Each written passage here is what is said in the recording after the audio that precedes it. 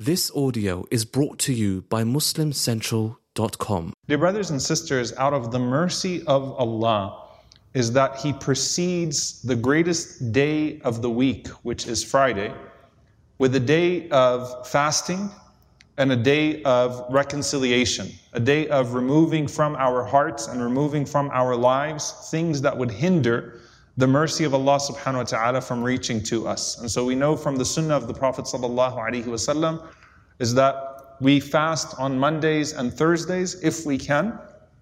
And the Prophet sallallahu alaihi wasallam mentioned that the deeds are presented to Allah on Mondays and Thursdays, and Allah subhanahu wa ta'ala forgives and accepts except for two people that have such enmity with each other that they are not talking to each other. And then Allah subhanahu wa ta'ala says, أَنظِرُوا هَذَيْنِ حَتَّى يَصْطَلِحَا. Leave these two until they reconcile amongst themselves. Meaning Allah will not look to their deeds until they reconcile amongst themselves. SubhanAllah, we have, just like Thursday to Friday, Sha'ban to Ramadan. And this is a month that the Prophet ﷺ mentioned people become heedless in regards to. And the greatest ibadah of this month is to prepare for Ramadan. You know, often you hear people talk about Ramadan like a training camp. Actually, Sha'ban is the training camp for Ramadan. Ramadan is in the midst of it all. Ramadan is where you exert yourself. You've prepared your body with fasting. You have prepared yourself with a healthy Quran regimen to get ready to kick that into overdrive. You are getting everything out of the way. And that's why we know Shaitan always tries to plant these seeds of discord and distraction right in Sha'ban. It feels like Sha'ban is the month of conflict. And then for a lot of people, Ramadan is trying to clean up a mess that started in Sha'ban. But in the middle of Sha'ban, there is something very special that happens that the Prophet ﷺ said, and this is from the mercy of Allah. We know about the person who is not forgiven in Ramadan and how miserable that is, because how could you miss Allah's mercy and forgiveness in the month of mercy, in the month of forgiveness? How could you not be forgiven in a month where the gates of paradise are flung open, the gates of hellfire are shut, and the shayateen, the devils, are chained away? How could you miss out on the mercy of Allah subhanahu wa ta'ala there? May Allah subhanahu wa ta'ala not make us amongst them. Allahumma ameen. Because it's so easy. It is so close to you in that month. But in the middle of Sha'ban, the Prophet ﷺ says that on the midnight, so we're talking about Sunday night, the 15th night of Sha'ban, because remember the nights precede the days. We have this discussion every year. The nights precede the days. Allah subhanahu wa ta'ala looks out to His creation. فَيَغْفِرُ لِجَمِيعِ خَلْقِهِ. And Allah forgives all of His creation, إِلَّا, except for two. مُشْرِكْ أَوْ مُشَاحٍ. Someone that attributes a partner to Him, someone that does not worship Him solely, someone that does not turn to Him alone and seek His forgiveness alone, and someone who has hatred in their heart, spite towards their brother or towards their sister, that consumes them. So I'm going to actually talk about these two because I have spoken about them before and it becomes an annual reminder, but what I want to focus on today is the actual relationship between shirk and shahna. What is the relationship between shirk and shahna? Now we know shirk largely involves your relationship with Allah subhanahu wa ta'ala, right? That you want His forgiveness, you seek it from Him alone. You worship Him alone. You seek Him out alone. He is one subhanahu wa ta'ala. And shahna, which is hatred and spite, involves someone else. It involves the creation. So it's between you and someone else. And we know that when the Prophet ﷺ mentioned that Isa alayhi salam will return, that Jesus, peace be upon him, will be sent back, that Isa alayhi salam would eliminate these two things. Ash-shirk wa shahna. So there's actually a relationship there to the return, the nuzul of Isa alayhi salam, that the Prophet ﷺ has foretold of his return and of the goodness that takes part in this earth. They are both abolished. But what is the relationship between shirk and shahna? And I actually want to start off from where we have been for the last few weeks when talking about making our intentions sincerely for Allah. Often when we talk about insincerity, we talk about loving something the way you should love your Lord. وَالَّذِينَ آمَنُوا وَمِنَ النَّاسِ مَن يَتَّخِذُ مِن دُونِ اللَّهِ أَندَادًا يُحِبُّونَهُمْ كَحُبِّ اللَّهِ. From those that set up partners to God, they love them the way they should love Allah. Whether it's their desires or it's some other pursuit, that you give it priority to your Lord. And so you love something so much that the love of Allah has been rendered, most likely subconsciously, secondary. Right? It's secondary to your primary pursuit, the primary pursuit of your heart. وَالَّذِينَ آمَنُوا أَشَدُّ حُبًّا لِلَّهِ. But those who believe, who love Allah, their love of Allah is so strong that it doesn't negate the love of that which is permissible, but it makes the love of Allah overwhelm all other love. And in fact, love and hate become for Allah subhanahu wa ta'ala as well. Right? So, وَالَّذِينَ آمَنُوا أَشَدُّ حُبًّا لِلَّهِ. So we spoke about not loving something the way you should love Allah. But what about hating something so much that it takes you away from the love of Allah? And I want to start with an interesting creation. The devil himself, Shaitan, Iblis. All those years of worshiping Allah subhanahu wa ta'ala. All those years of prostration. All those years of raising in his rank and adoring his Lord. What happened to all of that? Where did it go? Is there not a single ounce of that left in him? What happened to him? His hatred for Adam alayhi salam consumed him to a point that the love of Allah subhanahu wa ta'ala is no longer there. It removed it from him. And you might know exactly what that feels like in a more minor sense. May Allah subhanahu wa ta'ala protect us. When you hate someone so much that you're always thinking about them, they fill your heart. They even take up your du'as. You're making du'a for your akhirah, you're making du'a for your hereafter, and if you make du'a and they come into your du'a, then suddenly you feel your sincerity gush in your du'a because of how much you want pain for that person or bad for that person, because sometimes it can even come into our prayers. Most people don't even bring it into their du'a. And of course, du'a al-mazloom, the dua of the oppressed one, may Allah subhanahu wa ta'ala never allow us to be oppressors, is accepted, right? But the point is that it overwhelms you. It overwhelms you. And that is significant, that your anger towards someone, your hatred towards someone has become a greater distraction than any desire that you have. And you know, we learn from Al-Fudayl ibn Iyad rahimahullah ta'ala and some of the other salaf something very powerful, that whoever suffers from what led Adam alayhi salam to fall, which was shahwa, which is desire, he has more hope than the one who suffers from what led Iblis to fall, which is kibr, which is pride. It's easier to get over shahwa, desire, to conquer desire than it is to pride. May Allah subhanahu wa ta'ala allow us to conquer both. Allahumma ameen. But that's a harder thing to fight with, right? That's a harder thing that you have to struggle with. So where does that leave us in regards to our pursuit of Allah subhanahu wa ta'ala? And subhanAllah, we find that just as a shirk tubtilu deen, shirk invalidates deen, the Prophet ﷺ said, hasad, envy, tahliqu deen, it shaves the deen. So while shirk invalidates deen, shahna, which is usually born out of hasad, shaves the deen. It shaves off the religion of a person because of the sinfulness that it brings into a person's life. So what is the shahna, the particular type of shahna that the Prophet ﷺ is talking about? Because there's so many words that get thrown around. The ulama mentioned that shahna is not born out of righteous anger, nor is it acted upon righteously. Shahna usually is born out of hasad, it's born out of envy. And it is when that hatred, that envy and that hatred has overtaken a person so much that they can't see anything in terms of success and failure except in regards to that person. And so subhanAllah, you find that Imam al-Jawzi rahimahullah mentions three things. He said the first symptom of it is that you love to see the person you hate to see the person do well, you love to see the person get hurt. You love that person's failure. You delight in their failure.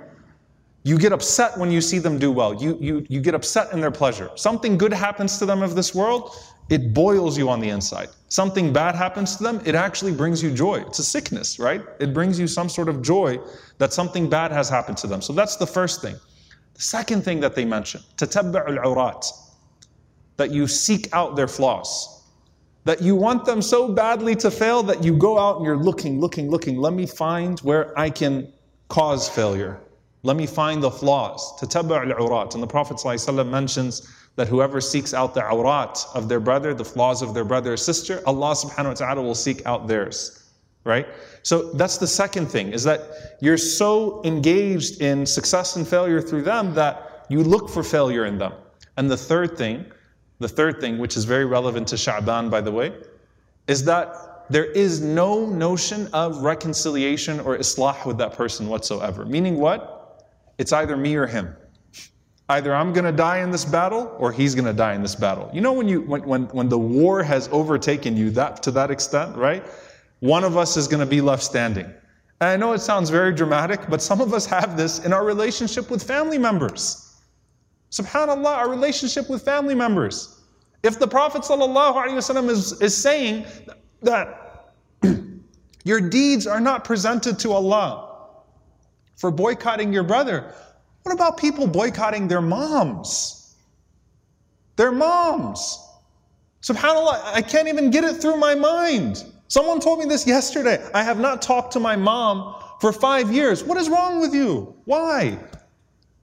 They don't talk to their parents. I'm going to boycott my spouse, boycott my parents, boycott my siblings, boycott. Imagine the gravity of that. But the hatred makes you irrational and unreasonable. And it dominates you. And it deprives you of the pleasure of Allah subhanahu wa ta'ala and the forgiveness of Allah subhanahu wa ta'ala. How is Allah going to look at a person in Ramadan who mistreats their parents, mistreats their spouses, their siblings, their children?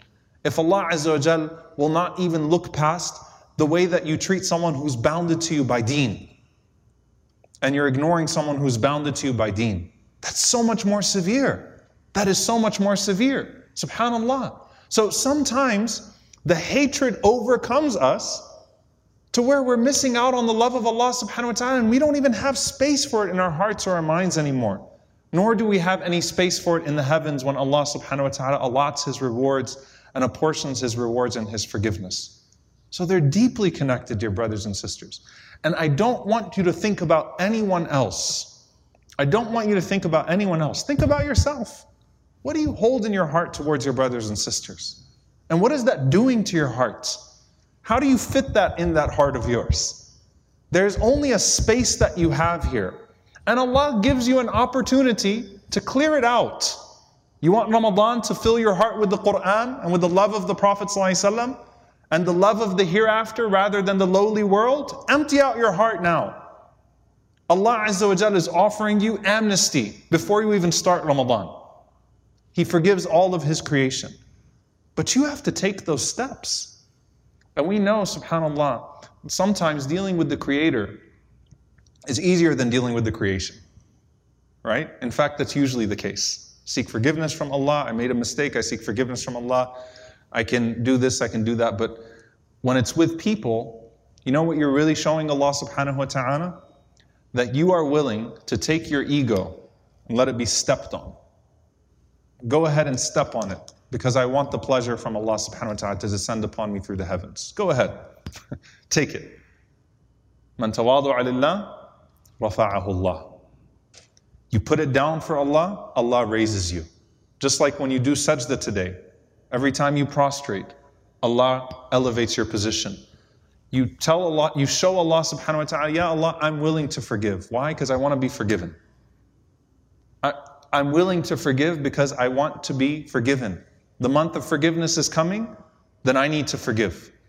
I need to empty out my heart. I need to get this out of my mind. I need to clear space. Because we only have a limited time in this world, and we only have a limited space in here, dear brothers and sisters. Occupy it. Occupy it with the love of Allah and His Rasul sallallahu alaihi wasallam. Fill it with that. And don't you dare make those excuses to mistreat people, especially family. Allah, it breaks my heart. It really, really breaks my heart. SubhanAllah, when COVID started, we had all these discussions about families getting closer. And to see the amount of falling apart that people are having in their families, it hurts. It really, really hurts. And this is you. This is your dunya and your akhirah. You will not find happiness in this dunya, nor will you find it in the akhirah, in the hereafter. Of course, unless you are fully madhloom and oppressed and wronged. And in that case, seek it from Allah. But even then, even if you are madhloom, I want to ask you this question, I'll leave with this. We gave the worst example in Iblis, who became so consumed with his hatred of Adam alayhi salam that all the love of Allah left him. Whatever of it was there, all the worship left him, because it was, how come Adam alayhi salam has that? Right? I'm going to end with the best of Allah's creation, Muhammad sallallahu alayhi wasallam. You know how many people wronged him? If the Prophet sallallahu alayhi wasallam were to use his dua, to make dua the entire night against those who rightfully, or those who he rightfully can make dua against, that have wronged him his entire life, sallallahu alayhi wasallam. I mean, how much qiyam would he have? But you think when the Prophet ﷺ was saying, أَفَلَا أَكُونُ عَبْدًا شَكُورًا, let me go be a grateful servant. أَرِحْنَا بِهَا يَا Bilal, comfort me with it, O Bilal. It was that the Prophet ﷺ was just going to go and complain to Allah Azza wa Jal about what people have done to him? Or did the Prophet ﷺ have such a pursuit of Allah that whether it was in Ta'if when people just stoned him and the blood was still coming down from him fresh, sallallahu alayhi wasallam, he's still looking to Allah and saying, Ya Allah, I just want your love.